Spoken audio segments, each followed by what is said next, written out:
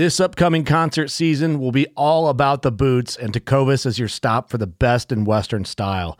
Tecovas has seasonal and limited edition offerings this spring and summer, including men's and women's boots, apparel, hats, bags, and more. All Tecovas boots are made by hand in a time-honored tradition with timeless styles that are always on trend. And Tecovas has first wear comfort with little to no break-in period. It's hard to find this level of comfort paired with this level of style.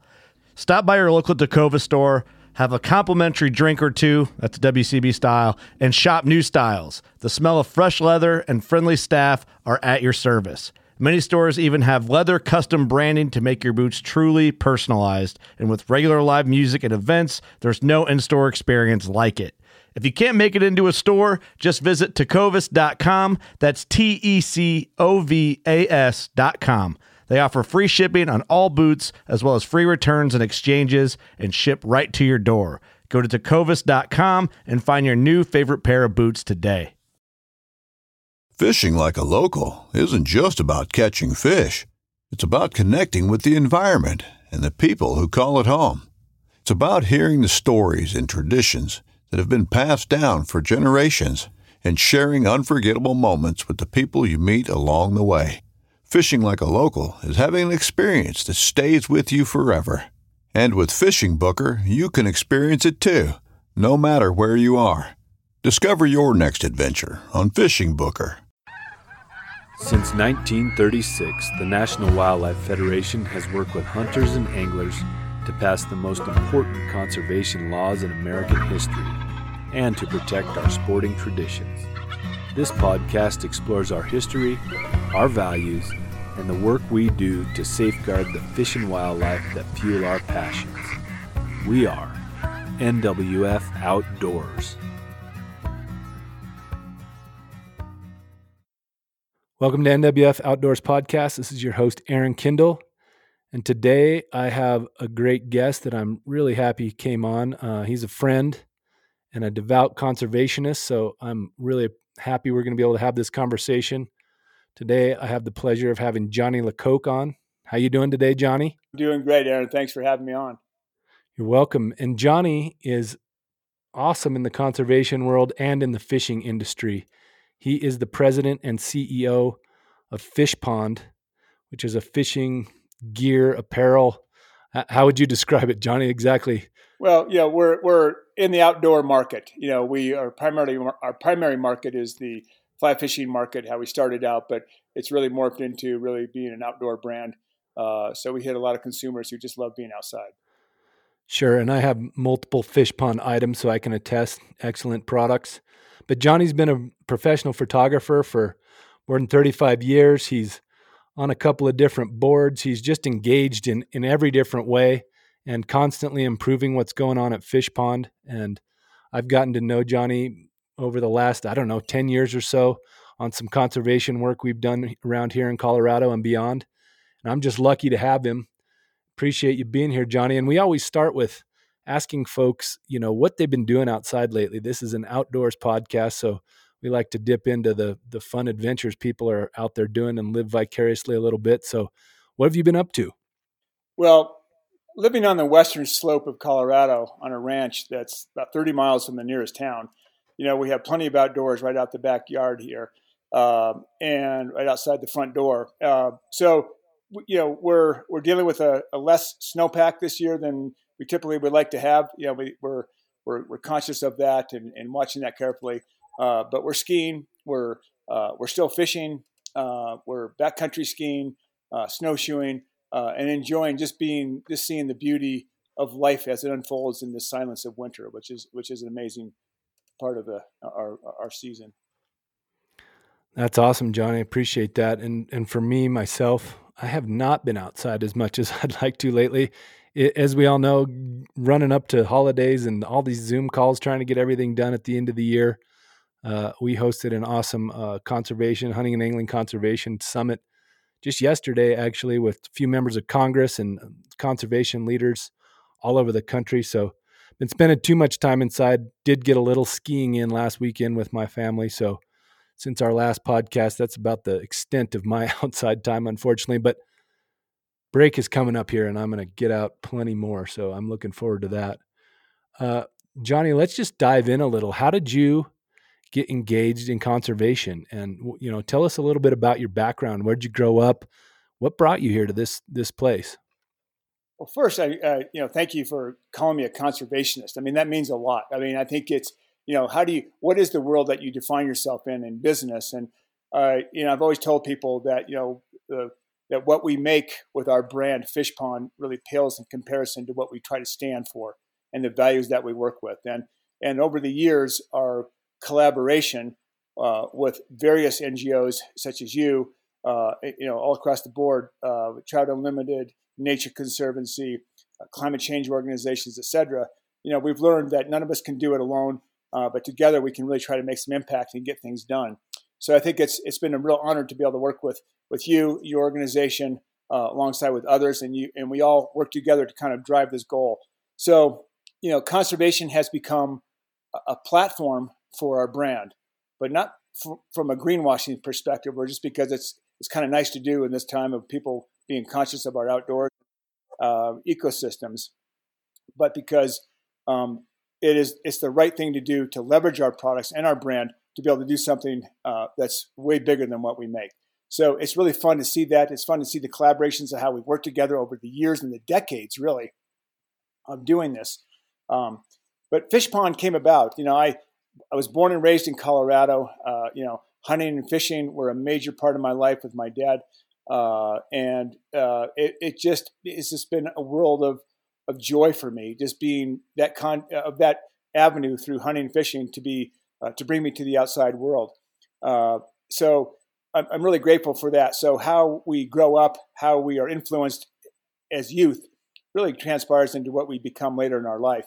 And for me, it's really those pursuits that have just made the joy of being outside and watching light become a major part of my life. So born and raised in Colorado, I became a photographer in my early 20s. I've been on assignment in over 72 countries for Fortune 50 companies, Federal Express and UPS and DHL, Apple Computer, branded them for 5 years. So I worked with a lot of very large corporations on the photography branding side, on the international side, creating images as metaphors to their services.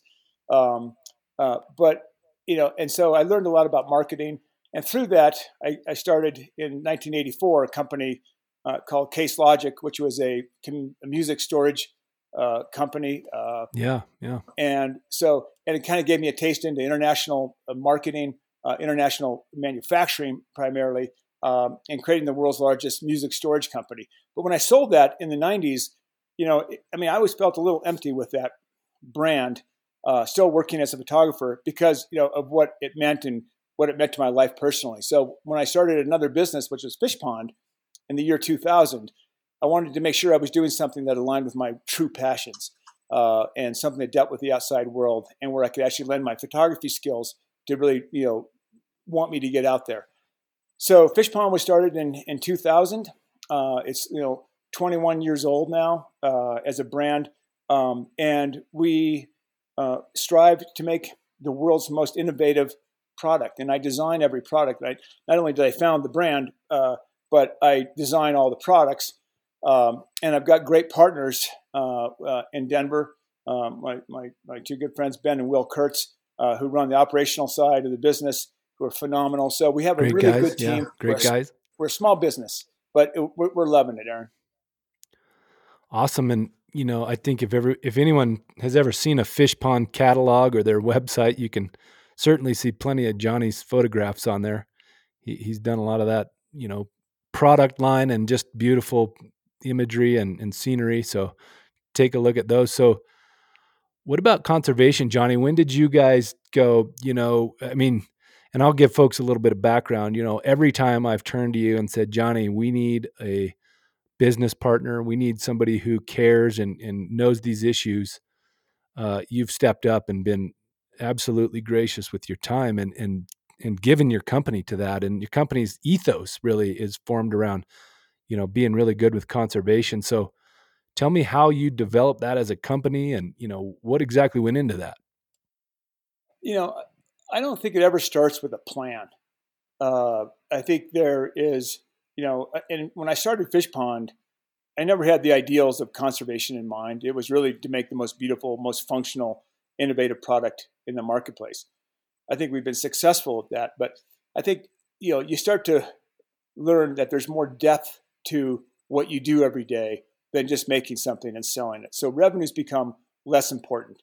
So working towards the ideals of leveraging the brand for conservation it basically grew to be one of the main focuses of our company, and how we align with people like yourself. We become a B corporation, which is a benefit corporation. Ben & Jerry's ice cream, Patagonia. Yeah. There's about 3,500 B Corps around the world in 72 different countries.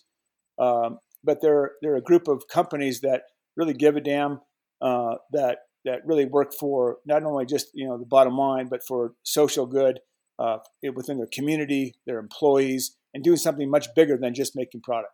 So we became a B Corp, and again, I have a voice myself in the conservation world, but our brand has a more powerful voice because we can leverage that voice of water being, and a group of people, a tribe of people who align themselves with water-based issues and land-based issues, habitat issues, people who really care about our outside world, to be a part of a tribe that could actually get something done on a policy level.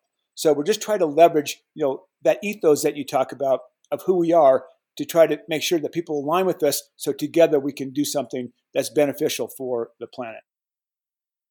Yeah, and the outdoor industry has really stepped up more recently, in conservation and using their voice. Tell us how you're engaged with that work? Well, the outdoor industry, again, it's a big industry. There's different, you kind of bifurcate the outdoor industry into a lot of different subgroups of different specialty sports. Yeah. But together, we're a voice in this monstrous, economy that could be the third largest economic sector of our country, with 7 million jobs that tie into it. So it's powerful, and I think the key is understanding, just like how we work as a brand, how do we work as an industry to leverage that strength, that economic strength, which actually moves the needle in Congress, in the House, and working with the senators, et cetera, that actually moves the needle from a policy perspective. So how we can come together to be more clear about how we do that together is a challenge. But it is part of our world, and so we just need to rally the troops and continue to be a force together to make these changes.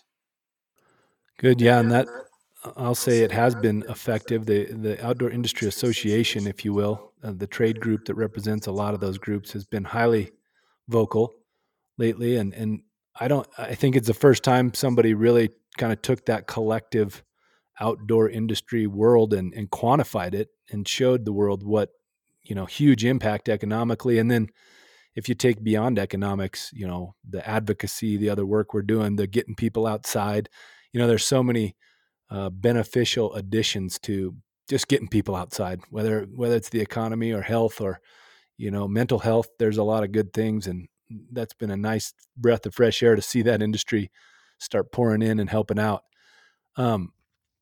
Johnny, let's talk about, exactly what you are doing conservation wise. I know you're highly engaged here in Colorado. If you want to talk a little bit about those, and then maybe nationally, I know you've been engaged in some climate work, which is critical. I think the sporting community, we're starting to dive in a little bit more on that and expand and tell some more stories about what's happening for people. Maybe we'll start in Colorado and then we'll jump over to some of those other things. Yeah. Well, starting off on the climate side, I was invited to a CEO conference on climate change.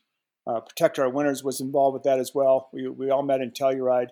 There were big brands there like Ben & Jerry's that were there, these CEOs. And we were there to make a commitment to communicate what the values and the issues that we're facing from a country and a planet on climate issues.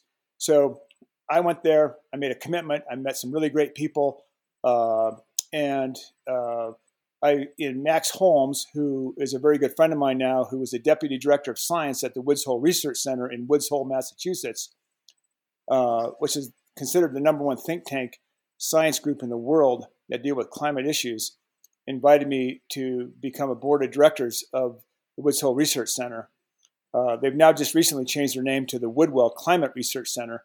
But it is scientists working all across the globe, from the Arctic to the Amazon, on issues that deal with a changing planet and how we communicate what's happening with carbon in our country.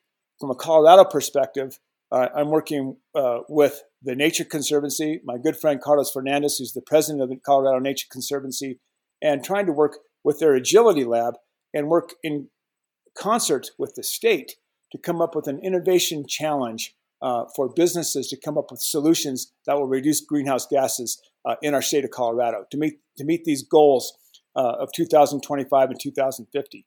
And there are going to be big sacrifices involved to do that. But one of the greatest things that we can do as a state is to work with and to develop new ideas with using agricultural industry to be a part of that. Because natural climate solutions are about 37% of what could be this goal to stop this rise in temperature. So, keeping ranches, not tilling ground as much, kind of like a conservation resource program in the hunting world, where farmers are paid a fee to put their land aside for conservation. So there's incentives there. So we're going to have to create incentive programs, et cetera. But climate is a very big one. But we work with the Nature Conservancy, wildlife federations such as yourself, Trout Unlimited.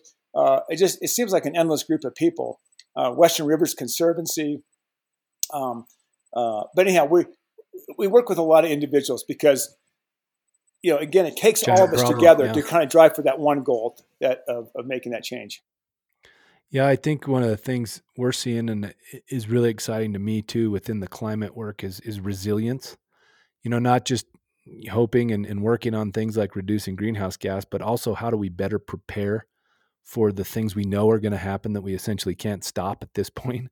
How are your networks talking about that? Is there any discussion on that, or is it mostly about the policy side on the reduction? Well, I think mitigating this trajectory that we see, whether from fires or floods or all these issues across the world, and that we're seeing impacted hugely here in Colorado, especially this last summer with two of the largest wildfires we've ever had. There are things we need to do, not only to mitigate through, maybe better forest management. That's partly the issue, but these temperature swings that we're seeing, water temperature rise, issues like that we're seeing across the board that are affecting our recreation, will also affect the economics behind that recreation is profound. So we need to look at all those issues together and to collectively get all the participants who are economically tied into it and people who just simply love wildlife and want to see this habitat not be destructed like it was this summer.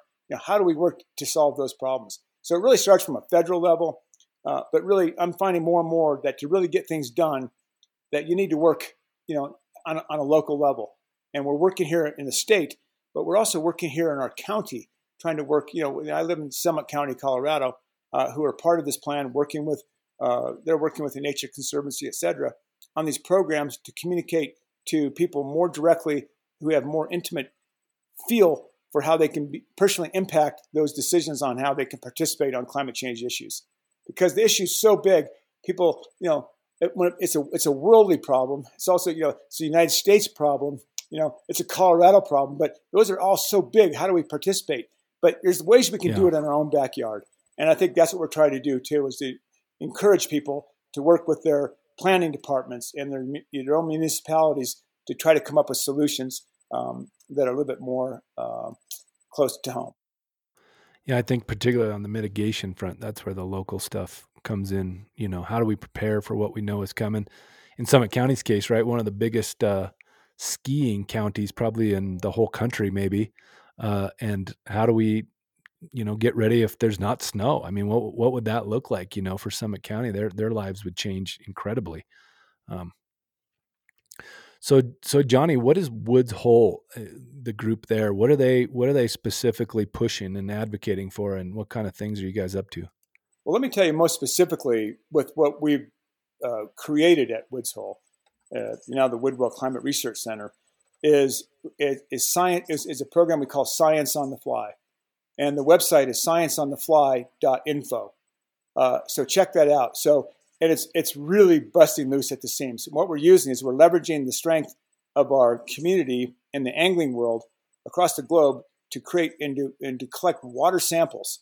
We have 140 sites right now, different people collecting different rivers. We're working on 7 rivers in Southwest Alaska, across the United States, and we'll soon expand into the Southern Hemisphere. But we're using outfitters, guides, anglers, people who are involved in our industry who have access to these river systems that we couldn't do on our own, to collect the water data, send it back to the Woods Hole Research Center, Climate Research Center, to analyze the water for pH, temperature, nitrates, all those things, to get a baseline and a data point that we can see how things are going to shift in the future. So that's really fun. So we're working on that. And water is one of the greatest threats of climate, and rising temperatures. And we're seeing Hudal rules in the summertime in our industry, where rivers are shut down in the afternoon because they're too warm. We're seeing that in Alaska last summer, where salmon are actually dying because of water temperatures that are historically higher than they've ever been. So, water is huge. We need to understand what a changing, rising temperature environment looks like to not only our fishing industry, the ski industry, but just for the lifeblood of the agricultural industry. And as we know, the headwaters of the Colorado run just 15 miles from my ranch here, and it's the lifeline. It's the water pipeline for tens of millions of people, and how we can secure a future, and the economics tied into that is significant. So we all need to work together. We have issues, but to me, Aaron, the pinnacle and what I try to strive to work towards is species health. And when we have healthy species, all across the spectrum, and in native species in our ecosystems, if we have health with species, most likely we have health with our habitat and the ecosystems that revolve around those species. So, species protection, not only for recreation, and recreation can be defined by obviously hunting and fishing, but bird watching and butterfly catching, whatever you want to do.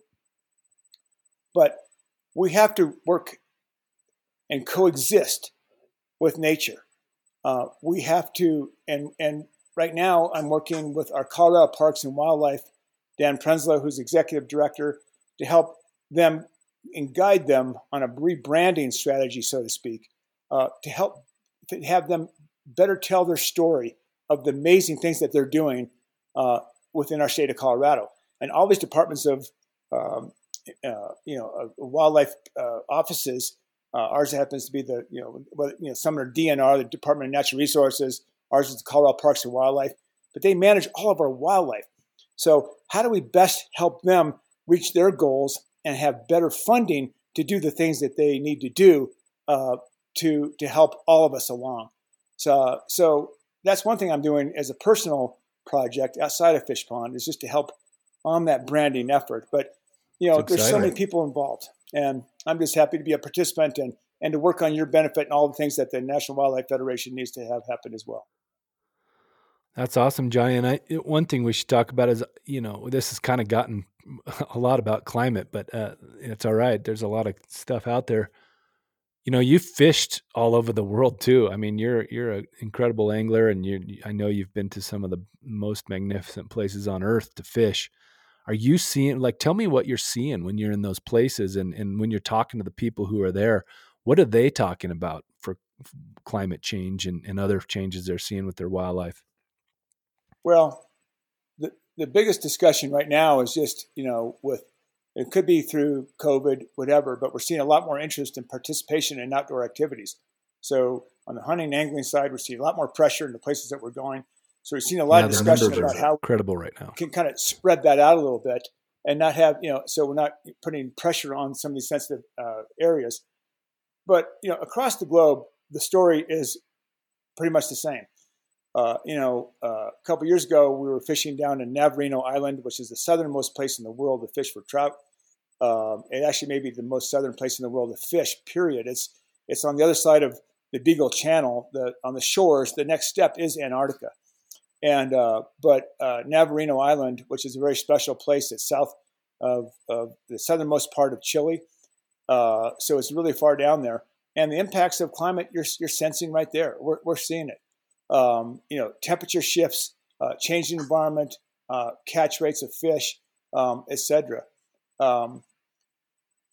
The impacts are individual to each place we go. And even here on my ranch, even this winter, I mean, we have a very low snowpack. I'm very worried about our snowpack for the winter.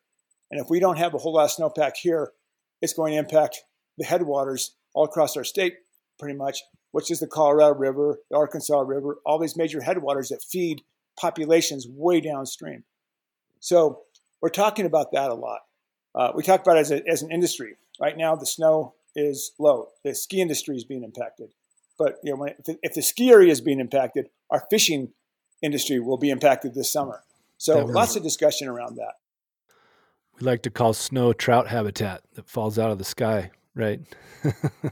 So what is the fishing industry talking about with respect to these things, Johnny? I mean, is there a collective entity? I know you spend time at IFTD and some of the other trade shows, and there's the what is it, AFTA, some of the fishing organizations. Are they as a group starting to talk about this increasingly, or are they have been talking about it a lot already? Give us a little inside view on how the fishing community is thinking about this. Well, fishing industry, rather. Yeah, collectively, we need to speak about it as an industry to make change. And I think we're seeing it from a climate perspective and the changes and how we participate, how we can actually communicate the values of habitat and how climate is being is impacting those. So, there's just a communication strategy of how we can all do that together. And collectively, as an industry, there's issues like Pebble Mine, where we have, huge threats, conservation threats, environmental catastrophes that could happen, that if it weren't for people like this collective voice of the fishing industry getting involved to put pressure on Congress to make decisions and on rulemaking processes, such as through the Army Corps of Engineers, et cetera, through the Clean Water Act, we would see those things push ahead and happen. So, I'm really proud that the fishing industry and other environmental groups such as yourself, collectively across the board, outdoor advocacy groups have banded together to create this monstrous outpouring of sentiment against that mining process and what that would mean long term, because it was a catalyst for something that would happen that'd be much bigger someplace else in the world later. So putting a stop to that, I don't think it's ever going to be stopped. I think there's always going to be pressure with that kind of economic value behind it. But for right now, we've put a huge obstacle in front of that being able to happen. And that was because of the collective voice of not just the fishing industry, but the outdoor industry and outdoor organizations, NGOs such as yourself. So together we made that happen. And I think we all need to be very proud of that, because it sent a very strong message to the world, strong message to the extraction industry, that some places are just too sacred to mess with, regardless of how much value is in the ground. Yeah, I couldn't have said it better. That's one of those places. That's for damn sure. It's have you been there, Johnny? Have you been up in those rivers? I have, and right now through Science on the Fly, we're mapping seven rivers in Southwest Alaska, and I fished up there. I used to commercial fish up there for years, up in Bristol Bay.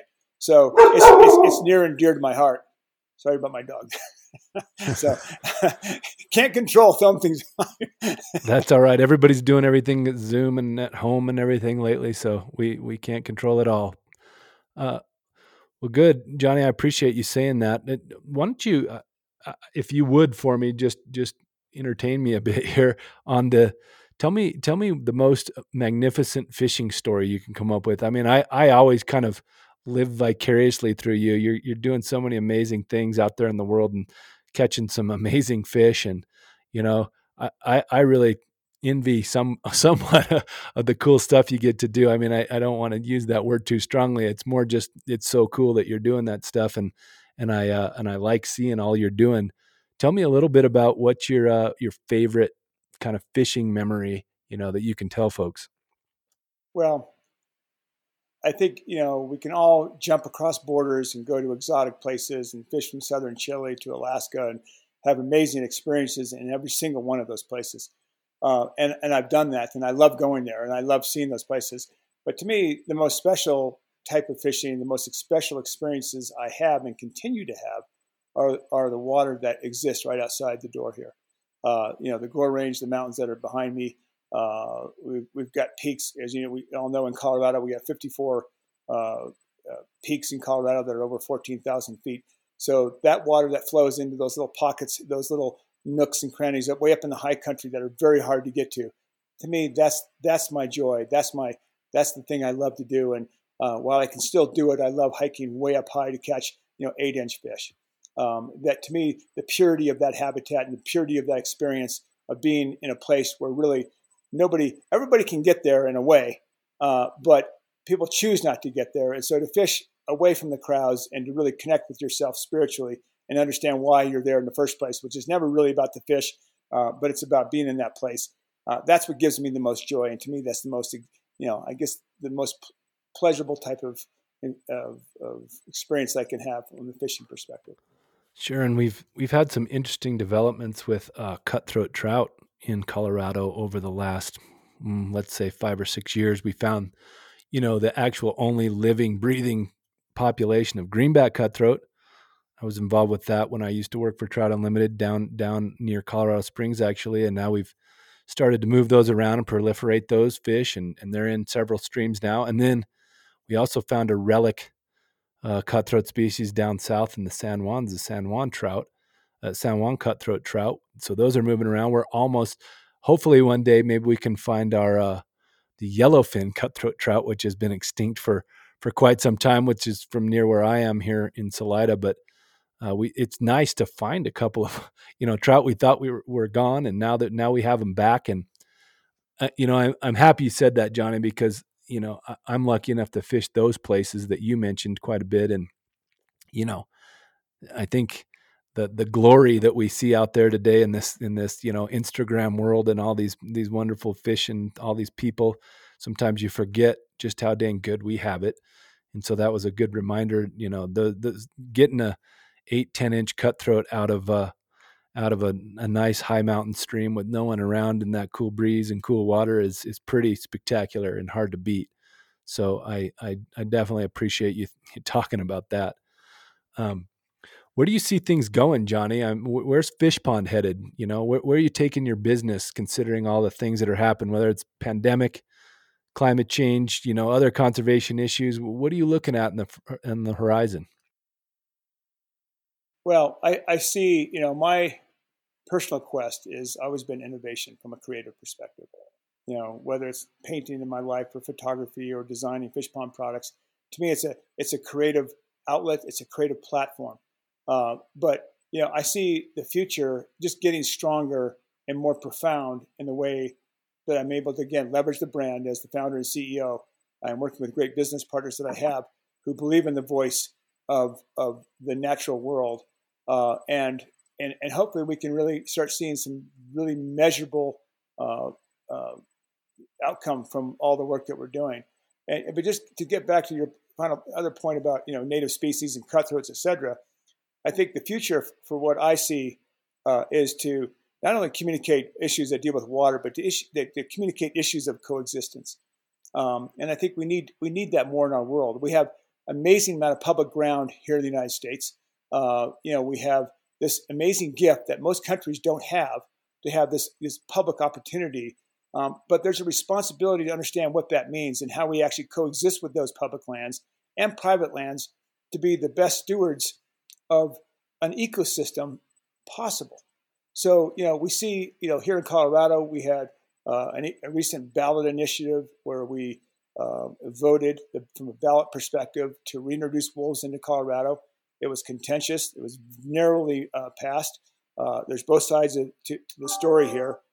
Different people see different viewpoints on it. But I guess my point is that the success of this will be that we look at species and the coexistence and ways that we can work best to create this wildness that is so important across the planet and the world, and how we can actually make sure and guarantee the future that we have that coexistence So populations of species aren't becoming extinct.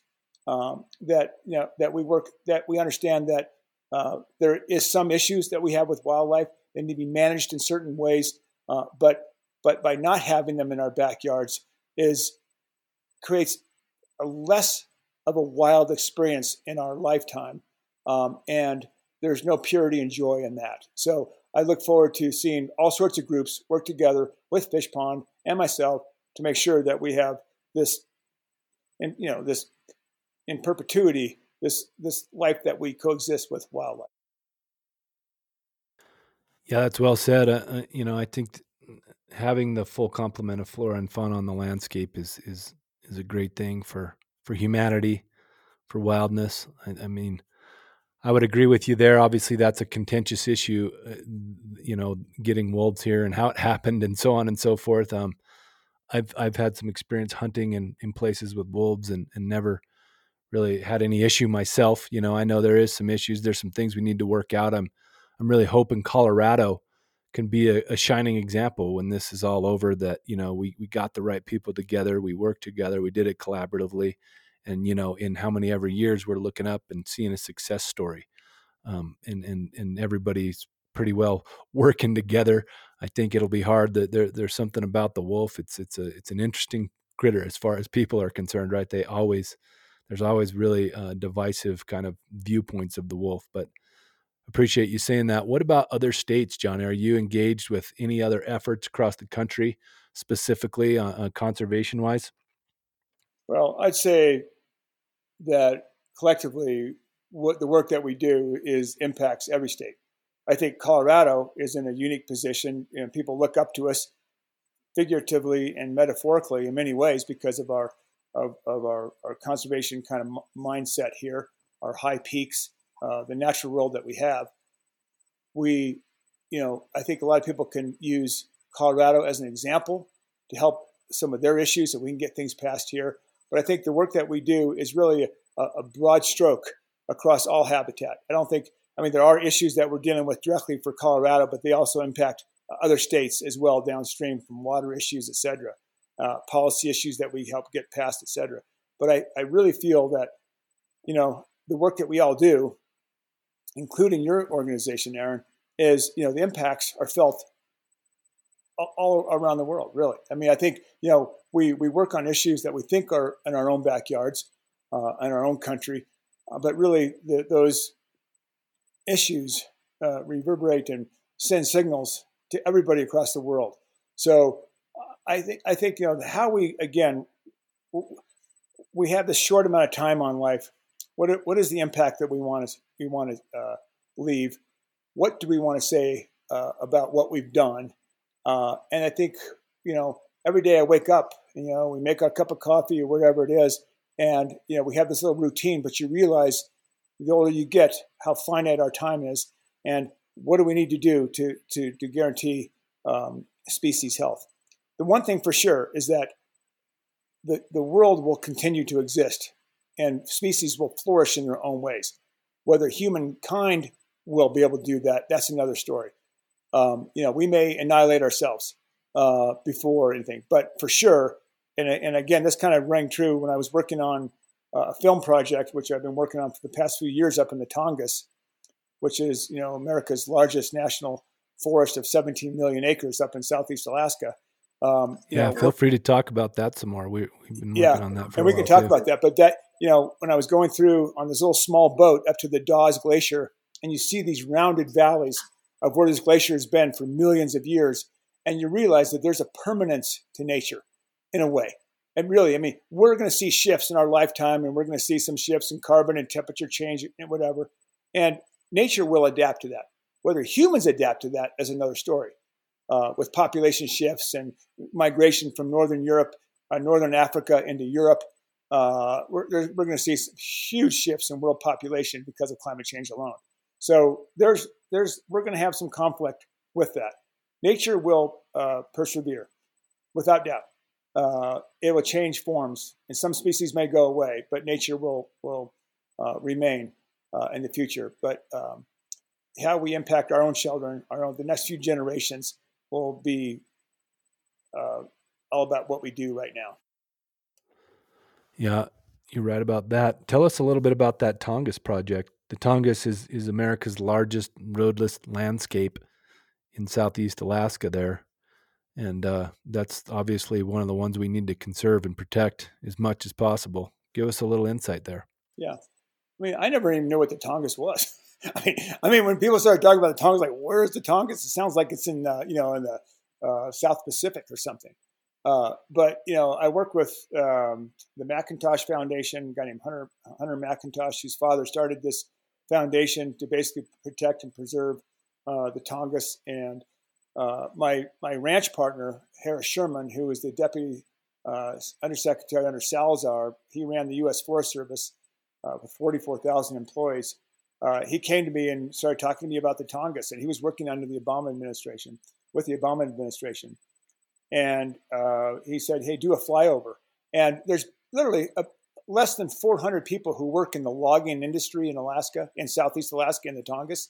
Yet the political clout that they have to get the roadless rule rescinded was unbelievable. So, we've seen some huge impacts of taking what was supposed to be roadless in certain very sacred parts of the Tongass. Again, the 17 million acres of rainforest where grizzly bears and salmon, and they call it the salmon forest because there's actually DNA in the trees from decaying salmon over centuries. So, the nutrients, there's a balance there that once it gets disrupted, and once you cut down these Sitka spruce trees that are 30, 40 feet in diameter, whatever they are, there's something, it's like murdering something. So, that's an intact ecosystem that is now under threat from a very small economic sector, the logging industry, which if you do a flyover the Tongass and you see the clear cutting and the cutting of these Sitka spruce trees that are felled, put into the ocean, and then hauled off to Japan and Asia and never see the shores of the United States, there's something wrong with that. So, yet the fishing industry, the commercial fishing industry and recreation industry, the cruise industry that just goes up there to see the glaciers and to see the fauna and the wildlife and the trees, it's in the billions of dollars. And yet, the forest logging industry in Congress is taking precedent. So that's a short answer on the Tongass, but we're trying to profile that mostly just to be able to showcase the beauty and how fragile that environment is, so people can start really making some good decisions. Because most people in Washington, unfortunately, who dictate policy and make our policy decisions, never set foot off of concrete, so to speak. And they really don't even know where the Tongass is, yet they're making policy decisions based on where it is. So there's a short answer. Obviously, you're pretty passionate about that. It's one of the most spectacular landscapes on Earth, really. I've never set foot there either, unfortunately, but from grizzly bears and brown bears and salmon and wolves and caribou, and it's basically got the full complement of North American wildlife. At least the northern part of it, and you just we talk about this sometimes. You just aren't making any more landscapes like that, right? The ones we have, with more people, we've got to protect those kinds of areas. So, what's the goal of the project? Is it going to be a feature-length type film? Is it going to be a documentary? What are you looking at for the film itself? Well, we have a pilot film.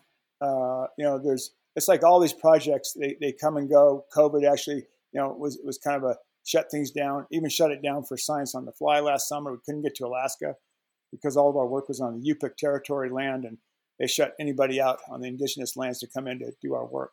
But the McIntosh Foundation, who runs these two very small ships that take people from a tourist perspective through the Tongass, they have a business that's tied into the Tongass, but yet they have a foundation that's dedicated to seeing changes and saving that environment. So it's an ongoing process. There's been film work done, 2 different summers working on that, and now it just needs to get wrapped up as soon as we can all start getting back and getting on airplanes again. And will just average folks be able to see it? Is it going to be released? Oh, of course, yeah. We'll leverage it in many different ways. But again, these things are all good, and I think all these films are important from a consumer perspective. But I think we have to realize that when you're actually a politician and you have the ability to make a decision to say yes or no, to pass something, where and how these films can help sway your decision one way or the other. So yeah, awareness is a huge part of it. If you don't know something, you can't love it. That's for sure. But vicariously, one of the beauties of our industry with being in the outside world is to share this magnificence, right, that we all see and how you look at it. And I see it from a photographer's lens all the time, and how the beauty of light and what it does to me spiritually. And I think, as you mentioned early on here, we have there's a pandemic of obesity in this country. We get more people to love the outside world and to walk in the outside world, we're going to see less health insurance risk and cost, health risk and insurance costs. There's a lot to be said about being advocates for the environment in so many different ways and how it impacts our society. But I think, there's a magic to it all. There's a wonder, and it never goes away from the time we were little kids. If we had the ability to be in the outside world and what it means to us, and now we have children and what that means to our children and for that gift for them.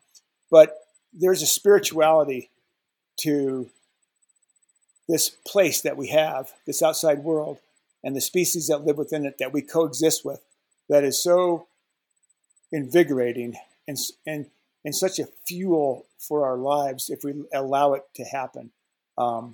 And so the communication of the National Wildlife Federation, all the different outdoor groups who extol this, the virtues of this beauty is so important. And I think if we can just do that, let people live vicariously through films, through photography, through stories, and for those who can't get out into it, if they can just read about it and watch it and listen to it and look at books, it's almost equally as impactful. Yeah, that's one of the things I love about hunting and fishing and just hunters and anglers, right? Most all of them have some of that ancient connection in some way. There's nothing like stalking through the woods at 4 a.m. and trying to find an animal and take its life. It's a pretty profound thing.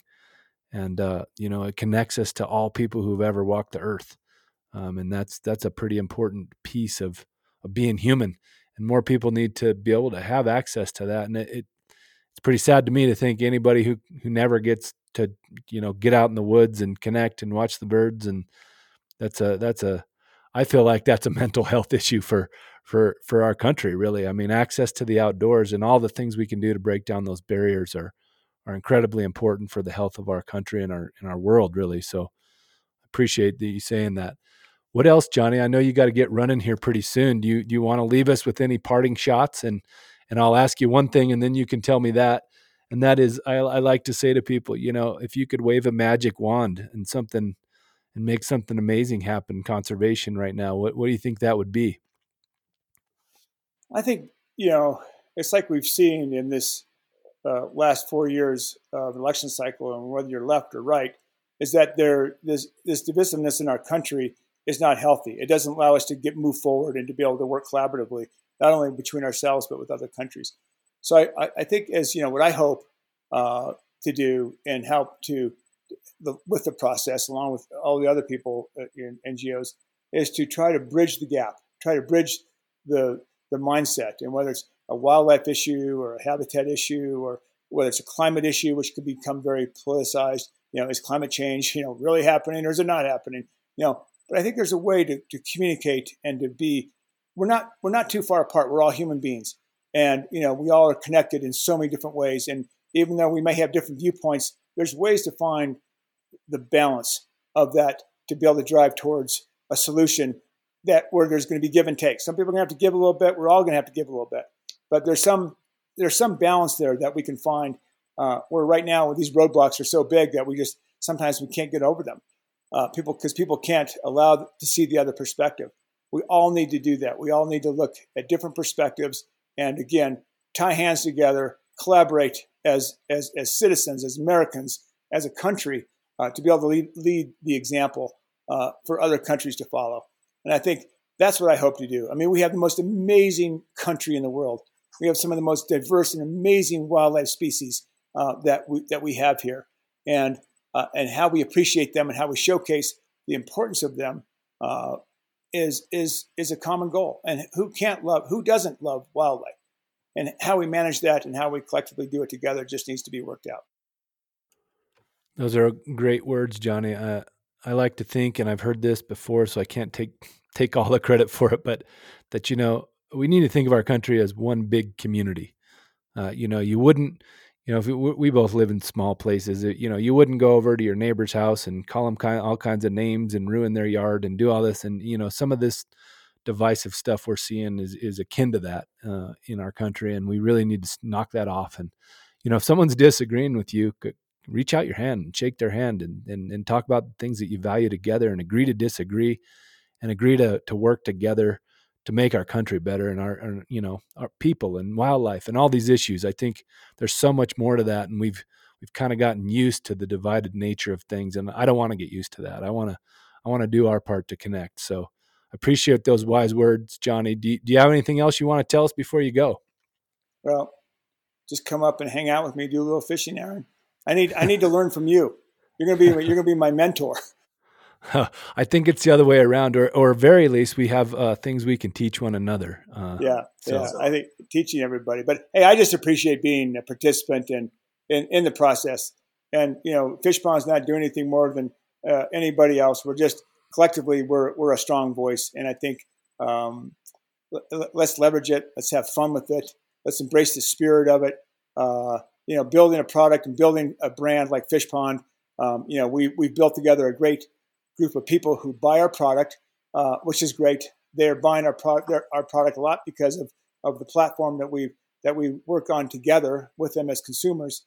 And so we need to celebrate it. We need to have fun with it, and we need to keep finding new issues to tackle. We can't do it all, but I think with the right group of people, the right collaborators, we can get it done together. And so I feel positive about that and positive about life in general. And hopefully 2021, people will get through this economic crisis that we're dealing with, COVID crisis and family hardships. And, my father died of COVID. I had COVID, if you can believe it. My sister had COVID. So it's been an impact for a lot of people. I hope we see the light at the end of the tunnel on that and get through that, and we'll get through everything else at the same time. Well, thank you, sir. That's best wishes to you and your family, and happy holidays, and keep doing what you're doing. We'll put links in the show notes to Fishpond and anything else you want to give me to let people know about. And I just very much appreciate your time, and let's stay connected. You got to fish with some style, man. That's the most important thing. You got to look good on the river, Aaron. You won't catch as many fish if you don't really look good on the river. So you got to have the Fishpond gear. I try my hardest, man, but I don't know. It's maybe me, no matter what gear I have. But I'm just kidding you. Thank you, sir. Okay, man. I really appreciate the opportunity to talk to you. See you, man. We are NWF Outdoors.